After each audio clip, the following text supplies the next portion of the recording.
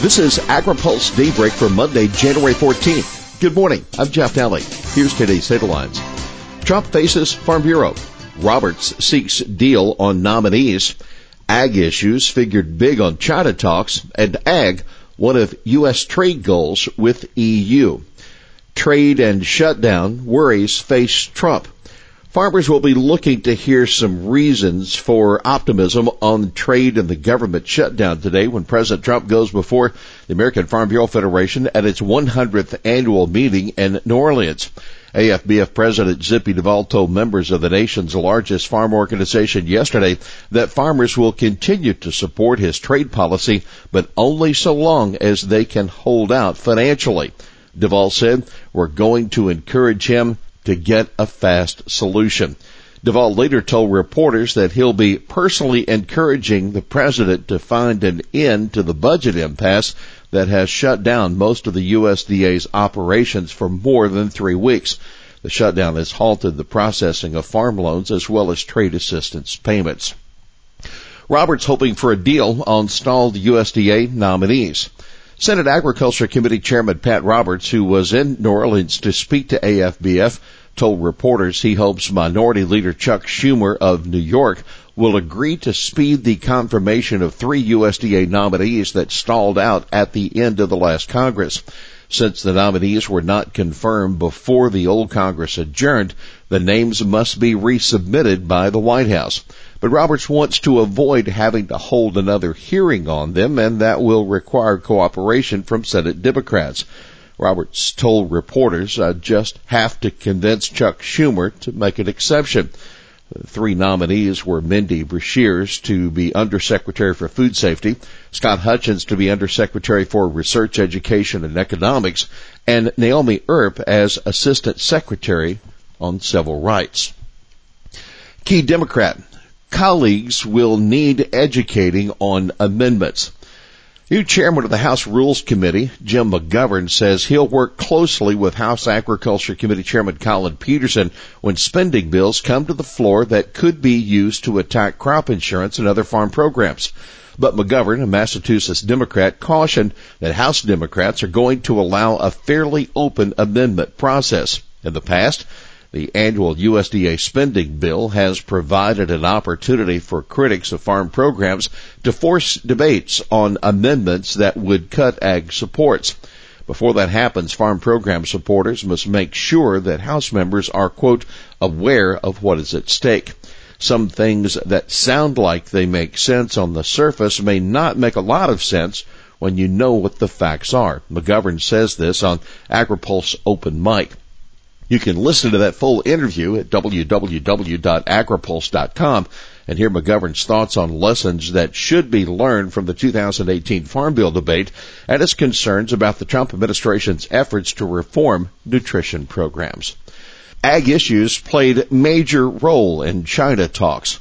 Buying some soybeans is all well and good, but what the Trump administration really wants from China is for the country to lift its regulatory and tariff barriers that restrain U.S. agricultural exports to the Asian juggernaut.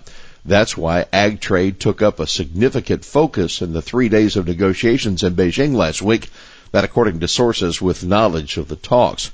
There was a dedicated session on agriculture trade issues, and the U.S. was able to raise a wide range of issues of concern that have restricted U.S. exports, that according to one source speaking with AgriPulse.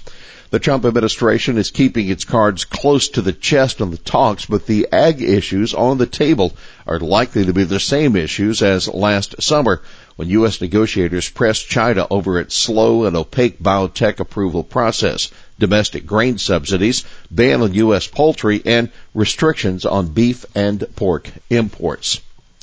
U.S. includes ag in EU trade objectives. The Trump administration laid out a blueprint of its negotiating objectives for upcoming talks with the European Union.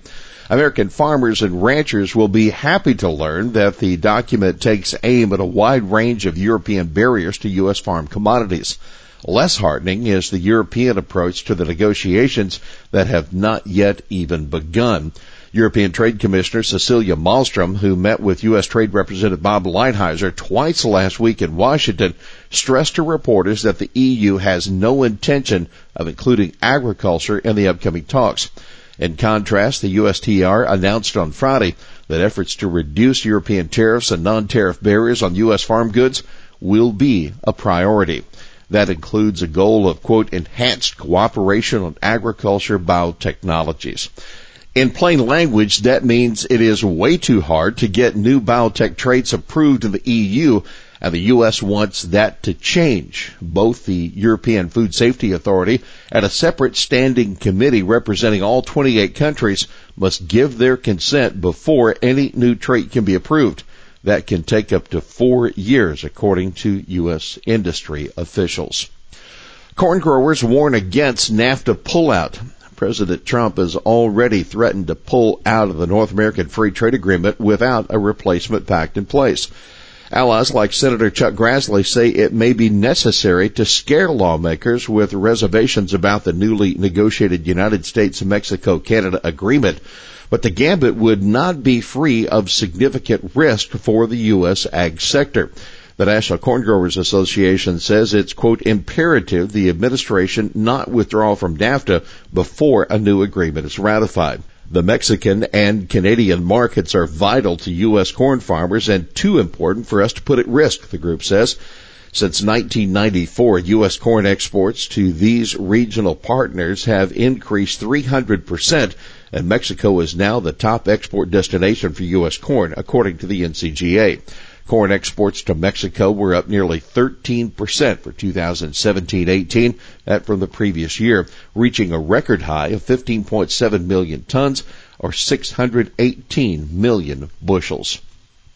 FDA restarting some inspections. FDA Commissioner Scott Gottlieb announced on his Twitter feed yesterday he's moving to bring back inspectors to conduct routine checks at facilities that produce what are considered high-risk foods.